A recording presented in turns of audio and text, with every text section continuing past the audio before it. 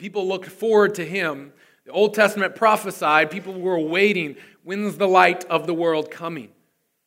Where I'm looking for this light. Who is it? Is it that guy? No, that guy doesn't fit the criteria. Is it him? Is it John the Baptist? Maybe. No, it's not John the Baptist. Is it Jesus? We found the light of the world. He's a baby. He grew into a man. And when he was a man, as he started his ministry, he started this thing called the Sermon on the Mount. Something significant happened. And I want to take you there right now. So we're coming from Matthew chapter 5 and verse 14 through 16. Here's what it says. You are what? The light of the world. A town built on a hill cannot be hidden. Neither do people light a lamp and put it under a bowl. Instead, they put it on its stand, and it gives light to everyone in the house. In the same way, let your light shine. Everybody say shine. Shine before others, that they may see your good deeds and glorify your Father in heaven. So I noticed a few things. I don't know if you caught that, but right off the bat, I was saying, Jesus is the light of the world, right? He was prophesied about that, and Jesus himself said, hey, I am the light of the world. That was a title that he had. He gave to himself. He reinforced the fact that that was his title, one of his many names, and also people said that about him, that he is the light of the world. But then he's talking to his disciples, and he says, you are the light of the world. And when I read that, I'm thinking, wait a second, Jesus, I thought you were the light of the world. You just said, I'm the light of the world. But then he gets to this crowd of people, including his disciples, and he says, you are the light of the world. There is a recommissioning. There is an entitlement that he gives to us that changes the game for everything. And so in preparing for this, I read this and I felt like, when I prepare messages, I try to dig into Scripture. I try to study more and find really the context of the passage. I try to find really what is he saying in this context, not just about how it makes me feel initially, but I try to dig deeper. And as I dug deeper and deeper, I felt the message was getting challenging and less typical of a Christmas message. Because usually when you come for Christmas, you bring your grandma and your cousin, and you're thinking, okay, this is going to be a really good, feel-good message that's going to give me a good pat in the back. Well, not exactly the way it panned out today, because I don't feel like God was leading me to give you a pat on the back and give you a lovey, cheerful message, although I will send it through the filter of love. I feel like it's a message that could be not a pat on the back, but a slap in the face, maybe. Although in love, I don't know if you can slap someone in the face in love. So I'm prepping you in that this may step on your toes and that may push you to a place where you're a little bit uncomfortable. And I'm prepping you in that because so often we need to get to a place where we're not comfortable. I think if we're always comfortable, I don't think Jesus ever said that he promised us to be comfortable. He never promised that place of comfort and where there's no persecution, there's nothing prodding against you, because in the discomfort we grow. So I'm praying that you receive this in that way. So here's what he says in Scripture, and I'm praying that you allow truth, not just something I say. I pray that you hear the truth of the gospel, the truth of the Word of God, because I want you to know that I'm not the mouthpiece of God. I'm not the one place. See, in Old Testament, you had to come hear what the priest said because the priest was the only one that could enter into the temple. The priest was the only one that could hear from God. But the Old Testament, Jesus came, that's not true. You can go listen to the same God I'm listening to. You don't just have to come and wait to see what Lauren heard on Sunday or Caleb heard and let him tell me on Sunday. But guess what? 24/7 you have access to the same God I'm talking to. And I'm very thankful for that because I don't even want that kind of pressure on my life. So I want you to know that this is just me examining what God spoke to me through the Word of God, which is truth. And so I see that. He says, you're the light of the world. And he starts talking. A town built on a hill cannot be hidden. Neither do people put the light up, and you don't put it under a bowl, and you don't throw it under the bed. You don't put a towel on it, a blanket on it. But what do you do? If the light's supposed to do its purpose, you put it up so it can shine bright for people to see. And this is the challenging part. The way he describes what your light means. He says, shine your light that they may see your good deeds. So here's what I'm challenged with. If we're failing to shine our light for Him, then I question whether we're following Jesus at all. Because I feel like this passage, sometimes we read things, it's like, hey, that's a good suggestion to do. That's encouraging. Maybe I'll get around to doing that. But I'm kind of working on some other things in my faith right now. But I believe when in Scripture, when it says faith without works is what? It's dead. And so is that faith alive? No, it's dead. So is it real faith at all? These are the questions I ask myself. And so that makes me ask the question, well, if faith without works is dead, then if I don't have works, then if I'm not doing anything for Jesus, if I'm not doing good deeds so people can see, if I'm not shining my light, am I actually following Jesus? That's the question I've been asking this week. And that's the question I really want to ask you. Is if you're not letting your light shine, there's no TV in there, whatever happened to that. If you're not letting your light shine, and the passage isn't even up there anyways, it's just good for me to do this. If you're not letting your light shine, are you really following Christ? If you're not doing good deeds, if you're not loving others, if you're not sacrificing yourself and putting the needs of others before your own, are you really following Jesus? Now, I want to clarify something real right off the bat, because this is dangerous ground. I'm on thin theological ice right now, if you know what I'm saying. Because here's something I want to clarify 100%. Your salvation is not earned. Your salvation is not done by good works. So right now, if you're saying, man, I'm distant from God, I don't know if I'm going to spend eternity with Him, I'm not sure what would happen if I died. Right now, there is the payment for salvation was paid on the cross.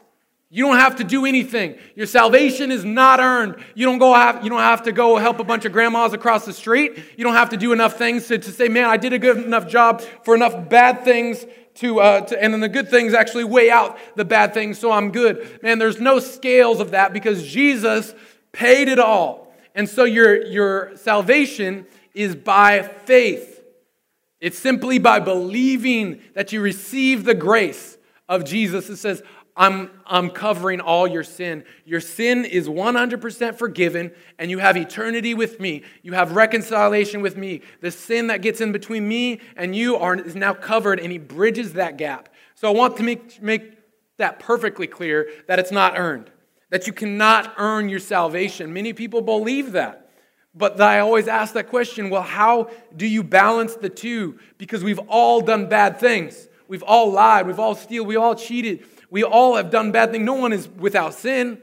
So, and how do you measure the two? How many good things do you have to do to outweigh the bad things? Those scales just don't make sense.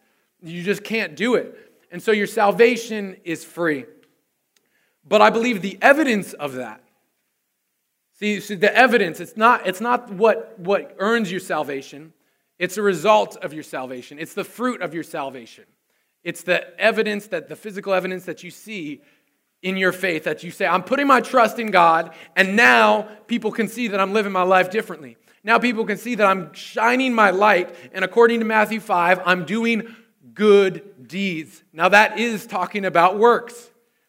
See, there's the balance there. The word works. It's saying like, okay, hey, you don't earn your salvation through works, but it's shown through works. You find it through faith in Christ, and it's free. It's not earned, but it's a result of your salvation. It's a result of you truly following Jesus. Here's what Dietrich Bonhoeffer said in this book from over 100 years ago called The Cost of Discipleship. I keep looking over there. It says, the flight into the invisible is a denial of the call. A community of Jesus, which seeks to hide itself, has ceased to follow Him. And that's kind of the thesis of my message today, is if we're hiding ourselves, if we're not letting our light shine, then we're ceasing to really follow Him, because that's the evidence of our salvation. And so I'm honestly concerned with a lot of us. I'm concerned for the entire church, that a lot of us say, man, I believe in Jesus, and I go to church every once in a while, but where is your works? Where is your faith in action? What have you done to love others? What have you done to put others before yourself? What have you done to truly sacrifice self? To say, I'm not worried about me, but I'm loving God, the first commandment, and the second commandment that sums up of all commandments is to love others, to love your neighbor, to love those around you, to love your enemies, to love everybody as you loved yourself, and to put others before you. And so I ask that question, are you really doing that? Are you letting your light shine? Are you loving others? Are you putting others before yourself? And so I wanted to clarify that, and then I wanted to bring this into context. So Jesus, in this passage in Matthew 5, what's happening? It's the Sermon on the Mount. And he gives this title of the light of the world. And for those of you who watched Spider-Man, you know, with great power comes what? Responsibility, yes. And with the title of the light of the world, that's a lot of power, and it comes great responsibility. Thank you, Uncle Ben. But it's a commissioning, and so we have that responsibility. So like when you get a new job, and you have this title, is you are the assistant to the regional manager. It's like, wow, I got this title, and I'm going to do something with it. I got a title, and I'm going to do something with it. And similarly, he then gives the use of this title as light of the world. And as I mentioned earlier, Jesus was looked forward to as the light of the world, and all of a sudden that flip-flopped.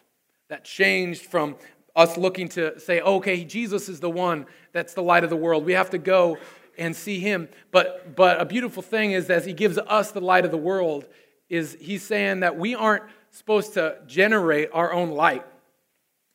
And here's the catch. This is the important part to catch of the sermon. We're not supposed to create our own light. We're simply supposed to reflect our light. So this morning I looked up, and there was as we were setting up, there's an amazing full moon right here on the west side, just coming up or going down. I don't know how the solar system works exactly, but it was over there. And but I do know this, that the moon does not generate any light. Just like the earth, we don't have any. It's not the moon isn't producing any energy. It's not producing heat. It's not producing anything that has light. But it's simply reflecting the light of the sun, right? Right? Someone tell me I'm right, because I'm a little concerned. Okay. So it's just reflecting the light of the sun. And in the same way the moon reflects the light of the sun, we are called not to produce our own light. We're called to reflect the light of the Son of Man. We're called to reflect the light of the Son of God. We're called to reflect the light of Jesus. As we put our faith in him, he pushes our light. He puts his light in us. And we're simply supposed to reflect it. We're not supposed to try to create our own light. And that's why I believe it should come naturally. It'll put you I'm not saying it's going to be always comfortable. It's going to push you to do stuff, good deeds. Maybe you're not used to that. It's called to push us outside of our comfort zone. But it's not something that's coming from ourselves. It's not something we try to have to muster up and produce in ourselves. It's simply we're reflecting what he's put in us. So real quick, I want to challenge you with two things. I'm asking two questions that I've asked. Because I think, we all have this good intention. We all want to love people. We hear these stories about people serving others, and it's just inspiring with generosity, with putting others first. And we say, I want to do that. But if you're making an honest analysis, an honest evaluation of where your life is in terms of what we're talking about today, you're like, I'm not really doing much. If that's you today, I'm asking this question of, what's the cause of that? Because I'm not going to sit here and point fingers at you and say, hey, you're not really following Jesus. You're not really living your life. I'm asking you to ask those questions. And my prayer is to stir up those thoughts. But I'm also asking these questions to stir up some thoughts is, what is the reason we hide our light? Or what hides our light? And I have a few suggestions for you. And then I'm going to ask question number 2. I think what hides our light is this thing, as one of them is called analysis paralysis.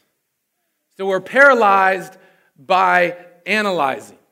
We're stopped because we look at, how am I going to do this? You think, I really want to love on my neighbor. But then he's probably going to think this. I don't want to be weird. I don't want to do this. And what if he does this? And what if he does this? See, my friend wrote this book recently, and he just went after it. And in the book, I think it's amazing because he was just a normal guy. And he says, you know what, I'm going to write a book. And he wrote a book within 3 months. He just said, I'm going to write 100 or 1,000 words every day and then chop them back and take out the good stuff. And he did it. And part of the book is so inspirational because he talks about the words, what if? And he says those words can be taken, it's a game changer, how you use those words. Because you can use those words about like, hey, what if my neighbor thinks I'm weird? Hey, what if I go out and I do something awesome and my coworkers and they all just reject me and I just get turned down and I just feel super discouraged?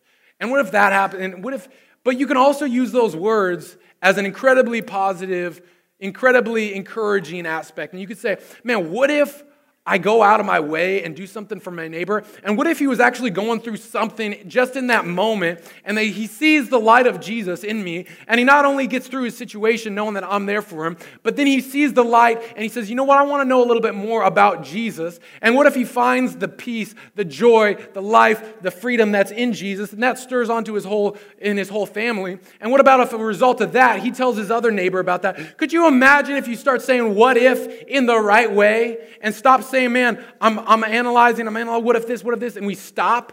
What if we actually take a step forward and say, hey, I'm not going to worry about the what ifs in the negative way, but I'm going to dream. And I'm going to say, okay, I'm going to stop choosing and stop waiting for the right moment to present itself to do good. Just do it. Just be like Nike and do it and say, hey, what if I get rejected? Oh well, what if my neighbors think I'm weird? They probably already do. I'm just going to let you know that. Don't worry about the what ifs in your life. Avoid analysis paralysis. The second thing I believe that hides our light is dead faith. And I was talking about that, is that, man, it's not genuine faith. It's not living, active. It's not faith that's alive. And so challenge yourself, if you truly believe in Jesus, it's going to result in doing good works. And the third thing I believe that hides our light is fear. And I love how Caleb talked about that last week. If you missed that message, I encourage you to check that out. And realizing that as we have the light, the King of light, and the Son of Man, Son of God, we have Jesus in our life, that he eliminates fear. That his voice, when we hear his voice, it eliminates fear and doesn't hide our light. I'm praying right now you're thinking about things that you can do for others. What is the stand? That's the second question. And what is the stand, or like how do we shine our light? This is what I want to encourage you with. How do we shine our light? Number one is that you spend time with the King of light. You spend time with the King of light, and as that happens, he reflects you more. So if you read it in Exodus, you hear about Moses. And I was talking about this earlier, about how he was the one that went up and talked to God and then came back and told everybody what was up, what God had to say. And as he was spending time with God, he went up to Mount Sinai, was a common place for several years that he met with God, where he heard the 10 Commandments. It was also in the tabernacle, but in this scenario, he went up and spent time with God, and he came down, and he had to hide his face. He had to clothe his face because his face was so radiant. And I believe we're not really shining the light of Jesus because we haven't spent time talking to him. And I say talking to him because we often think prayer is this ritualistic thing that we do that we have to have the right language to know. But I want to encourage you, it's simply talking to Jesus. So if you're here and you're saying, man, I'm not really spending enough time because I feel so distant, just have a conversation with God and spend time with him and let that light reflect. Second thing is put your faith into action. Like I said, analysis paralysis, just do something. This is what people will see. This is the light. Many people think, man, it's just our words. People say, man, it's just like, hey, people will hear me by my faith. They'll see it in me. But they'll see it in you as we look at Scripture through your good deeds, that they may see your good deeds and glorify God. The greatest commandment is to love God, and the second is like it, is to love people. To love God, and so if we really love God, then we're going to love people, and when we love people, that's going to show in our actions. Man, love is a verb, right? Love's not just this emotion, but if we love others, we're going to do something. If I love my wife, I'm going to do something about it. I'm going to let myself become less and put her needs above mine. If I love my neighbor, I'm going to lower my needs and lower my wants and focus on how I can bless them. And I want to encourage you with a few things that are happening. I just caught word of this rumor going around in the church. No, it's not a rumor, but I did catch wind of something that was happening in our church, and it didn't make me upset at all. It made me filled with joy, especially in this season. I found that a group of our women at our church have gathered together to bless a single mom in our church that doesn't have the ability to really bless her kids with presents. And so they're not only giving her gift cards and presents, but they're also giving her Christmas dinner. And so I celebrate that. I don't know who you are, ladies. My wife just told me about it. But can we give it up for our church that's just going above and beyond and blessing people in need? And that's exactly what I'm talking about. And I say put your faith in action and just do something about it. Don't just say, man, what am I going to do? What am I going to do? This isn't going to work. What if they do this? And just try something. And maybe it doesn't work. You try something else. Put your faith into action and do something about it. A huge way I'm going to encourage you, and I believe that this is significant for our city of West Sacramento and the churches coming together. You may have heard of the Mercy Coalition and the Winter Warming Centers that has happened. Come on, if you're part of that, make some noise. It's pretty exciting.